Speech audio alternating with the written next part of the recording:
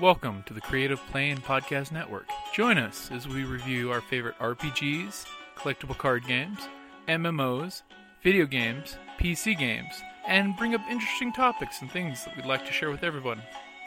Sit back and enjoy the show.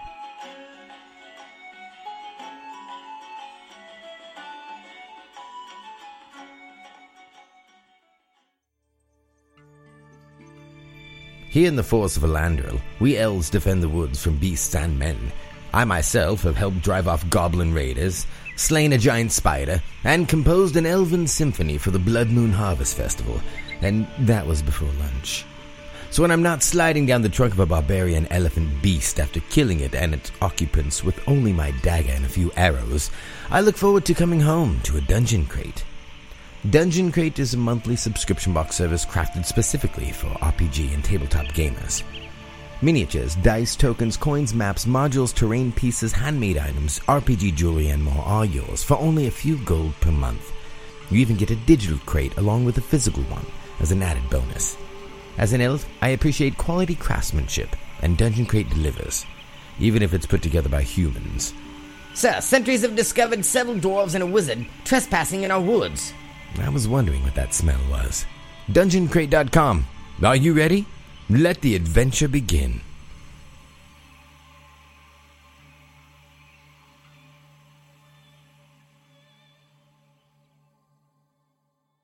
Hey guys, Jim here from Creative Playing Podcast Network. I'm here with JJ and Dan, and we're going to be doing a book review. So JJ, what book do you have there? The book is How to Game Master Like a Fucking Boss by Venger Asnos Satanus. Alright, so what do you guys think about the book so far? We've had a little bit of time to flip through it, to read through it. I know my opinions, but I figured I'll hold them to the end. I thought it had some pretty interesting things that I never thought of as a player, at least. Because, I mean... Pretty much at the gaming table, you've got the least jamming experience of the group. Yeah. But as a newbie GM, do you think having something like that in your hands would be helpful? Definitely. I think starting off new would be a huge help. And even with experience, there's ideas and thoughts in there that keep you moving forward. And I like that he's taking the time to address issues like burnout and steps and plans that you can use to avoid those pitfalls. Yeah, I definitely like flipping through it. For one, I love the artwork in it. It reminds me of the classic Van Art style artwork for fantasy stuff. Oh, the Lovecraftian style. Yeah, I mean, the great picture with the cultists that are actually Cthulhu-looking cults with the maiden being sacrificed. Mm-hmm. It is great that as a GM you can read through the book and realize that you're not the only one that has the exact same issue happen at your gaming table. Yeah, I love the steps on avoiding conflict, because I've seen conflicts at the gaming table go horribly, awfully awry. Friendships have been lost. Something worse than Monopoly. Oh, or more friendships ended over gaming tables than over Monopoly boards. So, JJ, what's one of the things that you really like in there?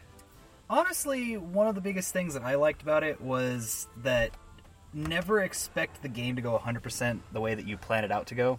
That you should always have part of it that you can allow to kind of take its own variance. The 15% rule? The 15% rule. Yeah, it's a great paragraph in there about that, of making sure that you're not railroading anyone, because if you're not 100% in stone, you've got that fluidity to bounce around and let the story evolve just like characters do naturally. Mm-hmm.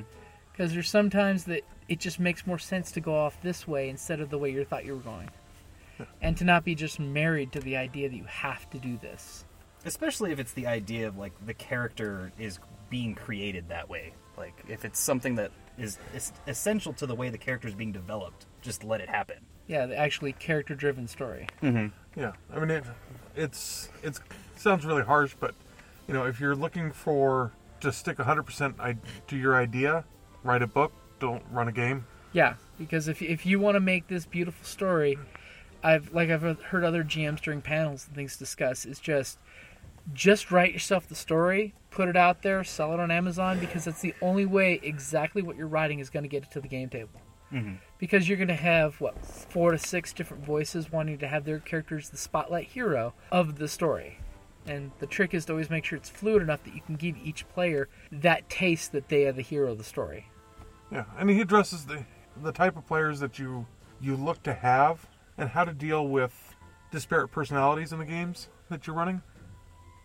True, and a lot of the player types that are out there.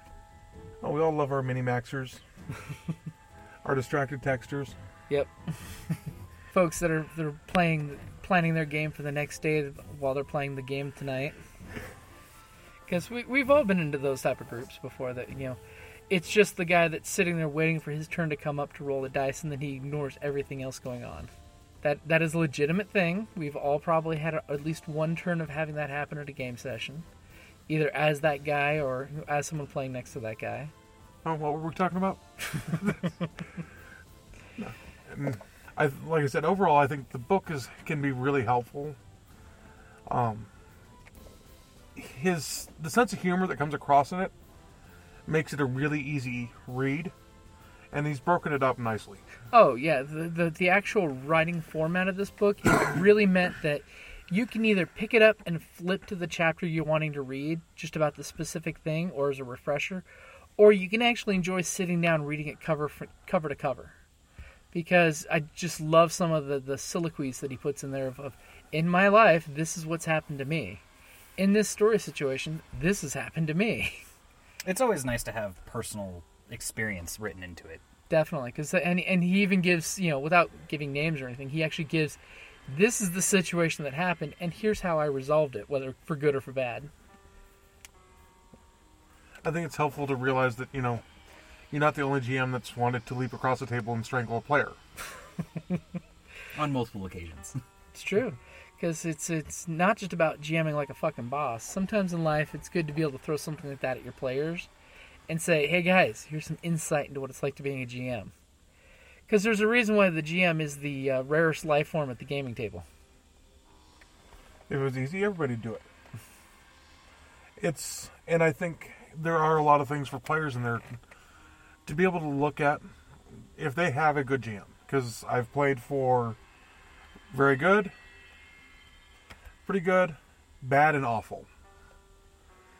When you stop and look and realize how much time a good GM is putting in and the effort they're putting in and how they're adapting on the fly, it makes it easier to appreciate what you're doing, and I think it'll help you be a better player as you're pushing yourself to make the experience more enjoyable both for yourself, the other players, and your game master.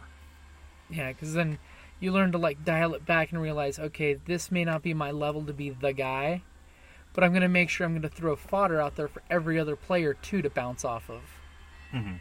Because you can't always be 100% all the time. It's good to be able to crank it back and say, you know what, I'm going to take a background spot in this story. Which, like a lot of good authors do when they write fiction, it's here's my main character, here's the support circle around that character. It's all can't be Hercules. Some of us have to be Aeolus. Yeah. I also like that it points out that as a GM, you can't really please all of the players at once. Yeah. You're always going to have to pick something to appease this character that's this character isn't going to like. Yeah. Yeah. You have to accept the fact that there's going to be times not everybody's going to love what you're doing. Yeah. And hey, being a GM, sometimes it is you making that hard call. And one big thing I like that he points out there is when you're the GM, make the call. For good or for wrong, make the call, keep the action flowing. And when you make the call, just make sure that you stay consistent with it. If it's later on you need to go back and, hey guys, we're going to retcon this rule, do it out of the heat of the moment and out of the heat of the story because you want the story to keep going. So that way you're not letting the action get bogged down and everyone to get derailed on the adventure train. Yeah. And I look at the title and sometimes it's somewhat misleading. It's because it's, how to game master like a fucking boss. And it's, being a boss isn't, controlling your players. It's just having a flow and a movement. Because he doesn't, anywhere that I saw, stress controlling the players, controlling the characters. Exactly. It's basically like a good boss who's out there working with you and putting the best people in the best locations for the best things. So, like where he mentions with GMs, you can actually offer suggestions to the players. There's nothing saying you can't, as a GM, say, hey, I really think your character, since this is your specialty, you can do this. I know as a player, I really do benefit from that, because I don't always think of things outside the box or, things that I can always do on the moment. So it's always nice to have that extra kind of push of these are your options. Yeah, because usually when you're a GM and coming up with a lot of this stuff on the fly, it's, you have these 5 characters, that here are their specialties. You try to make sure that you write the story specifically to their abilities. And sometimes the character forgets that that's their shtick. Mm-hmm. Especially if, unlike the podcast episodes, if you go weeks between playing in a session, you kind of forget what your character does. I mean, it happens to all of us, especially if there's a big lull in the storyline. I know every time we have a break, I have to check through my character just to make sure what I have and what abilities I have. I mean, I know the general base stats, but, skill-wise, I have to look through it. For me, I've got currently, 3 active characters in games? Yeah. So, my Jedi Knight doesn't control weather. That's a completely different shtick. That's a different character for a different game. Mm-hmm. Yeah, I can understand that one completely, because, you can never have too many games going on at once. Makes it more fun that way. Mm-hmm. Another thing I did like is in the back of the book, it's got lots of different charts that GMs can use on the fly, too. I mean, I was actually joking if we made one of our trilogy episodes where we'd have 3 game sessions, one whole game set in 3 different sessions to wrap up by the end. Use a shitload of those charts just to make sure to use them and see how fluid they work.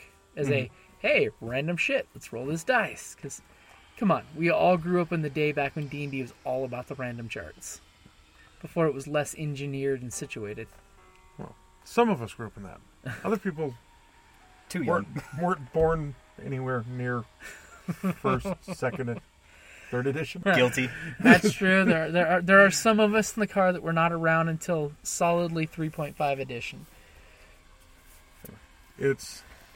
I love the charts, particularly the backgrounds, because it gives you incentive to build a story and a connection to your character. Yeah. And I think that's a lot of times players don't connect with their character, so there's no investment. They go the motions. They go through the motions. If you connect with a character, you think more into your actions, and you run into less of the situations where the game master has to remind you, you could do this, because that it becomes something you're thinking about that character and how would that character be. Yeah, like an actor, you put the mask of the character on, and you feel the character, what your character would choose to do as opposed to what you would do.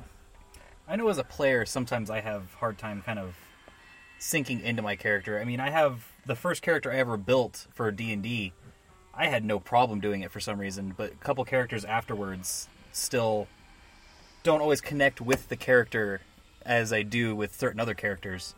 But it's still fun to play them. It just kind of doesn't feel the same. It's more like you're playing a video game instead of an actual role-playing character. Yeah. Because you don't get that whole feeling of, in the back of your head, you know exactly what the character would do. Mm-hmm. The character has grown into its own entity that when you get to that beautiful moment when you're leveling up and you're like, smart play is this, but your character would do the exact fucking opposite, and you've got to be honest with your character and do your character right and do what the character would want to do rather than smart play. And sometimes what you want to do and what your character want to do are at complete different. odds. Yeah.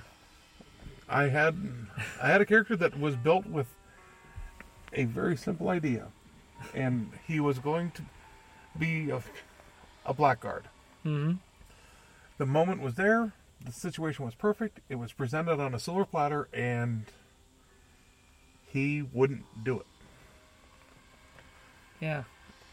Even though that's where I wanted to go with him, it didn't feel right. It wouldn't be doing the character's storyline justice. Which is, come on, that's why we roleplay. It's because we're wanting to write the stories of our characters. A lot of the focus on the book seems to be getting your players immersed. Yeah, You know? it's huge in the angle of understanding immersion.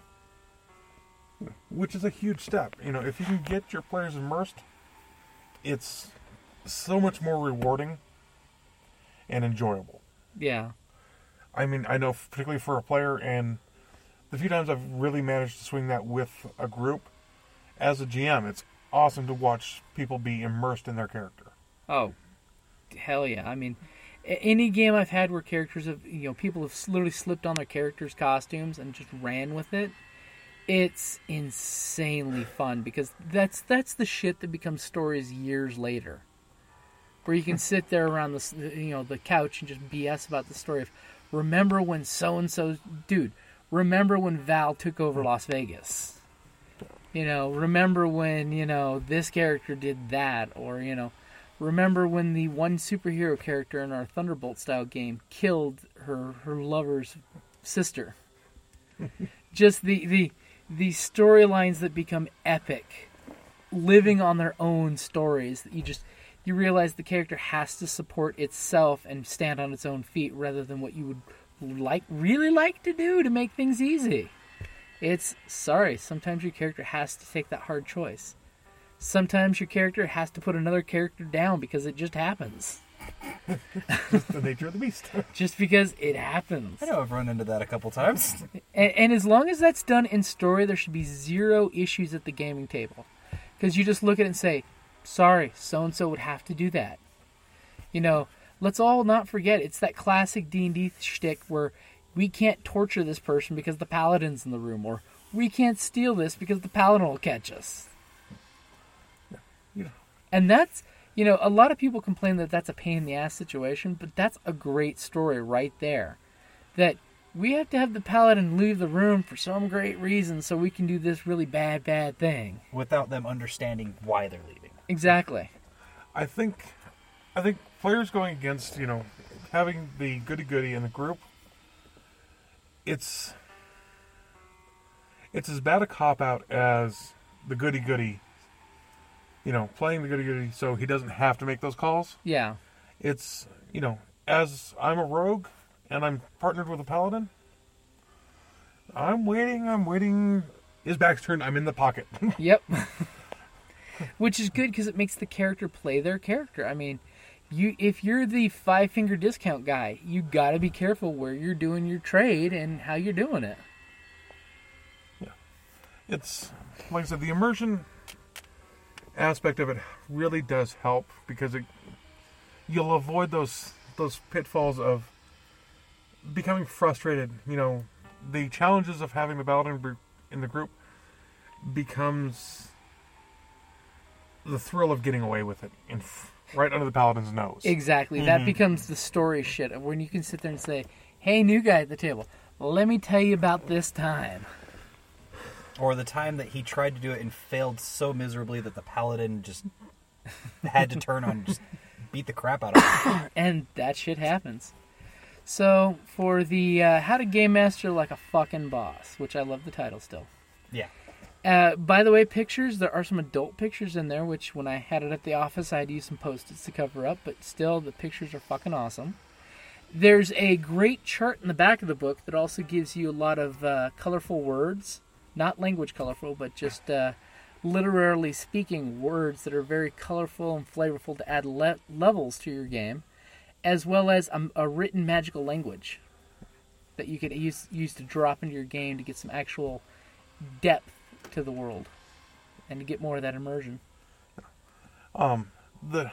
It's hard to stress how important just having that artful vocabulary in play can help. It takes it to a whole new level. On the whole writing, I enjoy it. Dude's a little off. He's just a little bit off center, which I enjoy. It's the fun quirk. He's quirky and it's enjoyable, but I could see it being. It's definitely not family-oriented, driven in his thinking and storytelling. I'm not sure I want my kids reading the book at 13, 14 years old. Oh, I would definitely rate it a hard NC-17 or R for the book. For those of you under the age of 16, you should probably wait a few years before you read this book because it is definitely on the adult side with definite adult artwork. But again, it goes back to the classic Van art, which I love. So, on a scale of 1 to D20, what would you guys rate this book as? D 1 to D20, huh? 1 to D20. And let's not figure, its cover price is $18 on Amazon. I'll have the link on it in the picture in the show notes. And it's 122 pages of book with a lot of good artwork. And the cover's not bad either. And there's a lot of input in there, even with the artwork. There's a lot of writing. It's not, an art book with a few lines tossed in. Even the chapters that are small have a huge amount of context put into them. Mm-hmm. Just giving lots of examples of, hey, in my situation, in my life, here's what's happened to me. In fairness, I'm going to try, I might come back to this later and think that I really underrated it. But being as it's basically the first book review we're doing, I want to give myself room to shoot for the sky later. Yeah, and I'm going to give it a 15. Okay. 1 to 20, give it a 15. It's good. It's definitely helpful for a new GM. It's going to be tremendously helpful. For a GM that's well seasoned, it's still going to be helpful. Yeah. If you're already a really good GM and on top of your game, there's not a whole lot in there for you because you put in the effort that he's telling you need to do. Mm-hmm. And like I said, 15 is just because I don't want to go 20 and then find a book later on that's blows it out of the water. Yeah. So, this might be a little bit low for him and it's not meant to be, but I figure it's a good book. I would not feel at all ripped off if I bought the book. Okay. JJ, what about for you? I think I'd have to give it about a 15, 16. Like he said, if you already have a lot of the seasoning under your belt and you're kind of what you're doing, it doesn't really help you. I do like how easy it was to read. It was very enjoyable. Like you said, it had amazing pictures. Yeah. It was completely full of content the entire way through. Had a lot of ideas that even as a player, I had never really thought about. So, I mean, I really did enjoy what I read of it. So I do have to agree with him about a 15, 16. But like it says, it's how to GM like a fucking boss. Yeah. I assume that, it's for, people that are trying to learn how to do it. Yeah. So, I mean, I liked it. All right. I would definitely give it myself a 16 because I've read like the D&D Dungeon Master's Guide for 4 editions. And I got to admit, pretty much in a quarter of the size of the book of theirs, he's put all the information that you get from any of those and a lot more. One thing I really like is the anecdotes he puts in there. Here's the story and how it worked out for me. And then he gives you the options of, well, I could have done this, I could have done this. See, here's what you could do in your game, but here's what I went with. And the fact that he pretty much ballparks right to the point of you got to be prepared for these situations. Because these situations, and depending on whatever game you're playing, these situations will eventually come up. Because we've all had those gaming tables. These situations do happen in a real world experience. So I would definitely give it a good solid 16 with a little wiggle room to get up to a 17 easy. And the fact that, hey, for this book you're only paying $18 and DM's Guide you're paying $50 for 5th edition. And pretty much like everybody always says with GMing, have fun, do it, and, big thing is, remember, if you're GMing, it's your fucking table. You're the fucking boss, so do what you got to do. And actually, the book does point that out. It is your table. It flat out says that. I mean, because remember, there is that unspoken social contract. If they want you to GM, they are asking you to take control. Granted, players will bust your chops, and later on, if the players are really cool, they'll talk to you in private about it instead of, complaining at the table. I understand both sets of groups, but usually, there's that implied respect that I respect you as a player, you respect me as a GM. If you're wanting to play in my game and come back next week, here's the way the game goes. We all are here to have fun. But at the same time, don't run the players away. Yeah, I've actually been in games where GMs basically try to beat you into the ground just to get a little power play. That's not so fun. I've been in games where the GM's afraid to kill players. I mean, hell, half the time I feel like that in some of our podcasts because, I've yet to get any body counts in most of these games, but they've just been playing well. I mean... Guilty. I've lost a character to you. You have lost a character to me. And that little Nogri had it coming. He did nothing wrong. He rolled 2 despairs Back to in back. a row. He did nothing wrong. He just had a horrible string of luck. Didn't do anything right either. No, he didn't. And the thing is, when players die because of a bad string of luck, that's exactly what you chalk it up to. Yeah. Shit happens. Bad shit happens to bad people. Bad shit happens to good people. When shit happens, you got to roll with it. It's the story happening on its own. It's the reason why we don't just read a book about the role-playing game. We actually play the game and we roll the dice of chance to see what can happen in the situation. If there's a chance for failure, failure can happen. I mean, they even do bring that up in the book, is the whole have a backup character. That way, just in case. Now, of course, I always want to caution, be careful having too many backup characters, because sometimes you can fall in love with them really quick. And all of a sudden you fall out of... It's like the whole new girlfriend, old girlfriend thing. You fall in love with the new character you just made because you can see where that character can go. And then you forget the old girlfriend.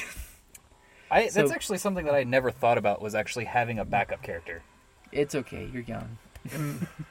And it's something that I don't generally do because I will fall in love with it. Yeah. Yeah. I put a lot of thought into all my characters, and I get an idea and I can get stuck on it.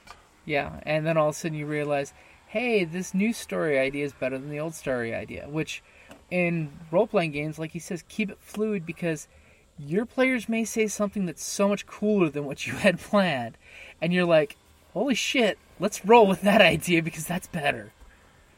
And then, wait, let's call it, and he even covers that whole, sometimes you just need to call a break at the table to get your head back in the game as a GM and get the story back to where you want it to go, what the story arc is, and then bring them back at the table so that way you've got your shit together. And I think, that calling for that break is also a time when something just completely left fields you, or a player drops a brilliant idea in your lap that you need to just figure out how to work. And to give it its due justice. I think we've had a couple of those with the Star Wars game. Oh, dude, there's a reason why as a GM I love narrative dice, because half the time I'm sitting behind the table doing the game, and I'm like, fuck if I know what's going to happen. Mm-hmm. I mean, I have my outline. I have 2 or 3 random encounter concepts that I can come up with that, okay, this can happen, this can happen, this can happen. And then I just sit back and watch you guys roll dice, and I see what the hell comes up. I mean, and as a GM, Dan can attest to the old Rift days, back when we get together and roll 12 to 18-hour games just on the fly. Yeah, that was the good old days. That was the days, of course, when you take 2 to 3 hours just to make one character. You don't want to see that character die too quick. So you get married to that character real quick and get real protective of the precious. That's kind of how I make my characters, though, is I generally put quite a bit of time into making it, seeing where I want it to build up to, and really think through how I want the character to develop. Yeah, so that way okay, here's what I am here, here's what I want to be in a few levels. Like I always joke with our D&D players is, where do you want to be in 5 levels? Where do you want to be in 10 levels? Where do you want to be in 15 levels? Okay, now what happens if that doesn't happen? Because sometimes, as you've got this beautiful plan, it's just like in real life. Life is what happens while you're making plans. Mm-hmm. Sometimes a bad dice roll will do this, or a bad dice roll will do that, and things happen. Well, so any final thoughts? If you're looking at GMing for the first time, definitely. If you're GM'd a couple times, still on the definitely. If you're struggling as a GM, give it a read. It's got some... It can probably hit where you're dealing with. The guy's obviously been doing it a long time. Oh, yeah. I think there's something like 35 years. So he's hit probably every situation you've dealt with. Yeah, and if you read the book, he actually gives some contact information to reach out if you have any questions. Because just like most old GMs, dude, guys, we've been there. We've seen it happen. We know it happens. I've even joked with Mark over at Tucson Games and Gadgets that we need to come up with a GM support group. Because there's just those sometimes that you want to talk to another GM on a GM to GM level. So that way you can talk about, not disparagingly about your players, but just talking about the situation and how would you have handled it. Because, I just want to make sure that, a lot of people don't realize how much one person is like another person. We as a pack mentality, we think alike. We do. We try to think we're individuals, not very similar, but people fall into the same cliques and habits. Stereotypes are stereotypes for a reason. So it's just good to be able to reach out to another GM and find out that, they feel your suffering, It's like an old soldier talking to another old soldier. There's that unspoken, understanding that's right there in the situation. And if you do have any questions, by all means, reach out to the Creative Playing Podcast Network. I mean, if I can't answer the question, I'll definitely pass it on to any of the other GMs in our group, because we got quite a few players that also GM. And hey, one of his words of advice is, A, know when you're about to have burnout, so that way you don't take it out on the players. And change up GMs sometimes. I mean, like I've even joked a couple articles that I've shared with my gaming group is how to avoid GM burnout is to offer to say, hey, can I run a session or two? Because it's amazing how much just getting to play every now and then is a huge refresher. I've got a few folks that have actually asked to join in our games because they GM all the time and they want to get away from the GM screen. I know, I keep trying to talk Kelly into GMing a game, but she's afraid of GMing one. And that's another thing, folks, is don't be afraid to GM, because all you're really doing is playing a different role than just a player. You're playing all the other folks for people. And really, when it comes to RPGing, it's just about gaming with your friends and having fun. And if you do GM a game, and you do horrible, and you do awful, send us a message. I'll top whatever you did. I have either games I ran where I did worse, I promise, or I know somebody who did worse. I guarantee. Hey, we always have that game where we did, 26 hours straight of gaming? And in the middle of a superhero game, completely out of context, and completely out of meaning, and completely out of setting, I say zombies are coming out of the air conditioner.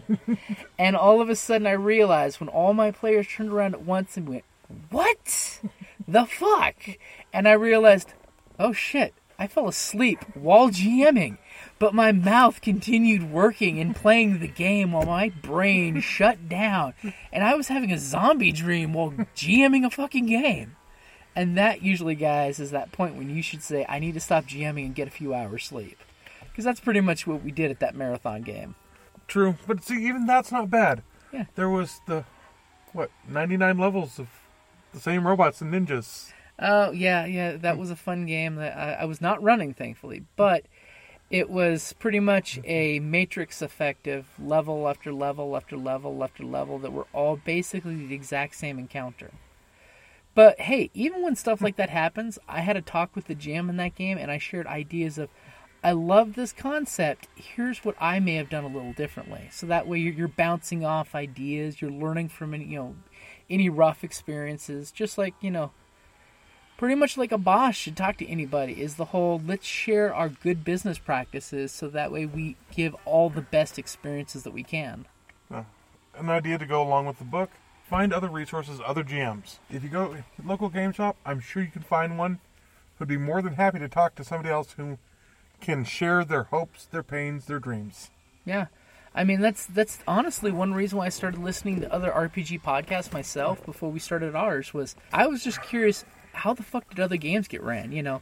What is the golden secret that they run? I mean, that's why we go to RingCon every year. It's just to see how the different GMs run different games. And then you just come to realize of, hey, they're not doing anything special than I could. And then you realize that, hey, I can do it too. And you just have to relax and give yourself permission to do it. And not give in to the usual fears and the anxieties and things like that. That, hey, sometimes you're going to make a game, the story ends up sucking and it's nowhere as cool as you thought it was. Oh well, roll with it. You may get lucky when you're running that game. One of your players may turn to the other players and go, oh my god, I think I figured it out. I think da-da-da-da-da-da. And you immediately start scribbling down notes and changing the train of events to, you know what? That sounds excellent. give me more ammunition. And then you just let the person just go off. Because there's inevitably at every gaming table, there's that person that wants to guess the end of the story. Mm-hmm. I mean, me personally, I'm one of those guys, I don't like seeing movie previews because just by seeing the previews, I go, oh my god, what if da-da-da-da-da-da. Or the worst part is, hey, from seeing these previews, here's how I do it. I mean, or even taking movie ideas and after we see the movies going, hey, this ended this way, but I would say, what if da-da-da-da-da-da. You know, play the what if game because, come on, Dan, I remember back in the day, you loved the Marvel Comics what if. Yeah. Because it would take a canon story and then screw that story up and throw it out there in a whole different fashion for you to just play off the idea. It's the don't be 100% stuck on canon. You know, Disney with Star Wars, canon. Stay away from the canon now. You can play with as much extended universe in your home games as possible. I actually think that's kind of why I don't like the whole Forgotten Realms personally. Is because you're stuck to this is this. Pigeonholed? Yeah. The pigeonholed sandbox. I like the fluidity of we can do what the fuck we want. Yeah, don't pigeonhole your players, don't pigeonhole yourself, don't pigeonhole your game. Because, hey, if you have a cool idea, go with what's going on the game table, save your idea because you can always recycle it and use it later. I mean, how many stories have I written and put in folders and just cast away of someday we might use this? Mm-hmm. Yeah. And GMing, piece of paper and a pen just for writing notes, because you have an idea hit you. Oh, shit, yeah. I mean, I use my smartphone. I use my audio recorder on my smartphone. You can be at work, at lunch, walking by, you hear music. All kinds of things can constantly inspire you. And also you can be like, hey, holy shit, I just got told this story. That would be a great adventure. Or, holy shit, I just saw this in the newspaper. This would be a great situation for an adventure. Take notes because write down the adventure in the encounter. A story for it will later on unfold. Also, another thing that the book touched on is, as a GM, you should always leave enough leeway in the game so that way you can be surprised by what happens in the game. There should always be at least one or so parts of the game that even the GM kind of has to sit back and go like, wow, that was amazing. Yeah, because that makes the game fulfilling for you as a GM, because it's not just a choose-your-own-adventure book. It's they get to write it, you get to write it, they get to write it, you get to write it. It's a constantly evolving thing. It's not, hey, this is set in stone. It's, guys, shock and homie. Mm-hmm. I mean, as a GM, like when it comes to the Dresden-style RPG, I love that game because the whole best part of the Dresden-verse, the Dresden-style RPG is world building involves all of your players and you coming up with threats and themes and places, so that way your players are telling us what they want to see in the game. And by all means, communicate with your GM. I mean, from a player point of view, let your GM know what it is you guys want, because, my God, it's hard second-guessing. And as a GM, get your players invested in their character. He's got the tables in the back that give you a background.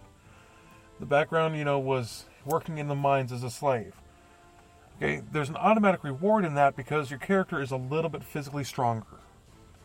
If you can get them into that, you do a reward, build a backstory for the character, and it's worth extra experience. It's worth it because it makes that connection. Yeah, and basically there's a reward to having a history to your character. And I think that's, you reward them for doing it, and it encourages, even if the players, if they're not a particularly good player or they're a particularly engaged player, giving them that incentive will get them involved. It will improve them. Yeah, I do believe in one of his chapters he calls it Bribe the Players. Oh, Bribe the Players. Yeah, bribe the players. Set up a situation that you promise that there will be a reward, like we were talking for the Edge of Empire game. Was, hey, I'll give you 50 extra EXP if you write 5 things that I'm looking for in a storyline. So that way you've got that, your character, and I know your character, which is the hardest thing. Because as a GM, when your players are playing their character, unless they're dropping a lot of hints and things, you don't know their character until they unfold that character in that story. And that can take months of real life time. I mean, to actually get to see enough of the character to understand the concept. Yet to the player, it's all in their head and they know every inch of it maybe. But it's just like with the GM, you know that every inch of that world for the most part. If you don't tell your players, they don't know about it. Mm-hmm. I mean, like John Wick, he's one of the GMs that does a lot of conferences at Rincon. As he put it, if you write 5 or 6 books worth of material of your game world and your players never get to see or hear it, you're basically just mentally masturbating to your own story. If you're not sharing it with them, there's no need for it. You know, don't clutter up much, but it's good that you know it, but just, you know, make sure you're sharing it with them, because even if it's like when we do the NPC spotlights, I'm telling you guys what's going on with the NPCs in their points of view.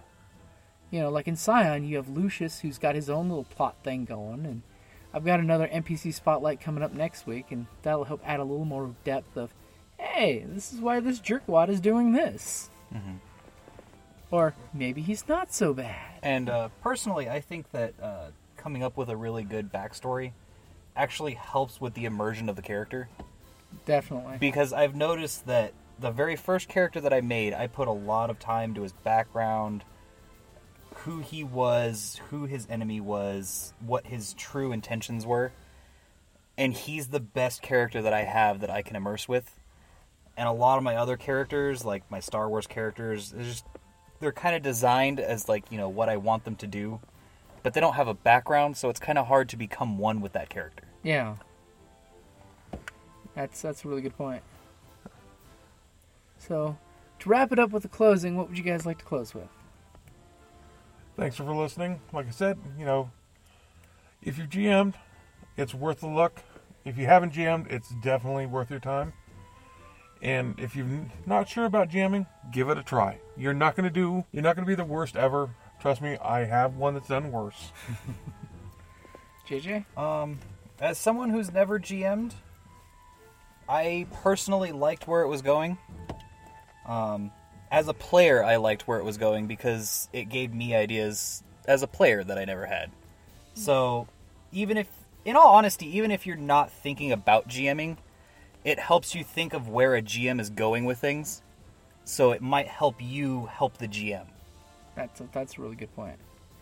And like I said, for me, if you have any other GMing books or GMing magazines on your bookshelf, get this book.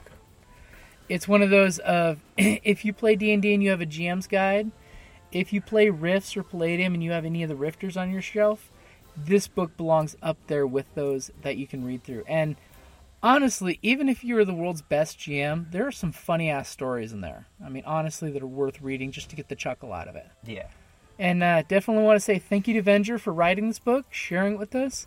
And we may be hearing more from him, because apparently he's been writing some more stuff. Thank you, folks. All right, guys. Like usual, thank you for listening.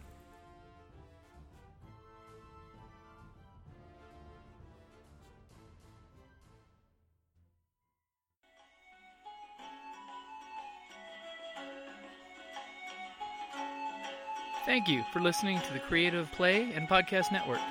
And feel free to enjoy our other shows, such as D&D Journey of the 5th Edition and Scion Ragnarok and Roll, a Scion hero to Ragnarok story. Thank you for listening.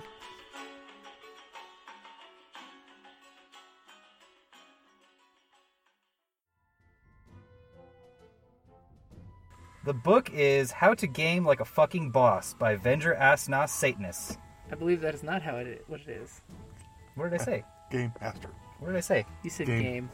I thought I said Game Master. No, he skipped the God master. damn it. So read it again. I can clip it.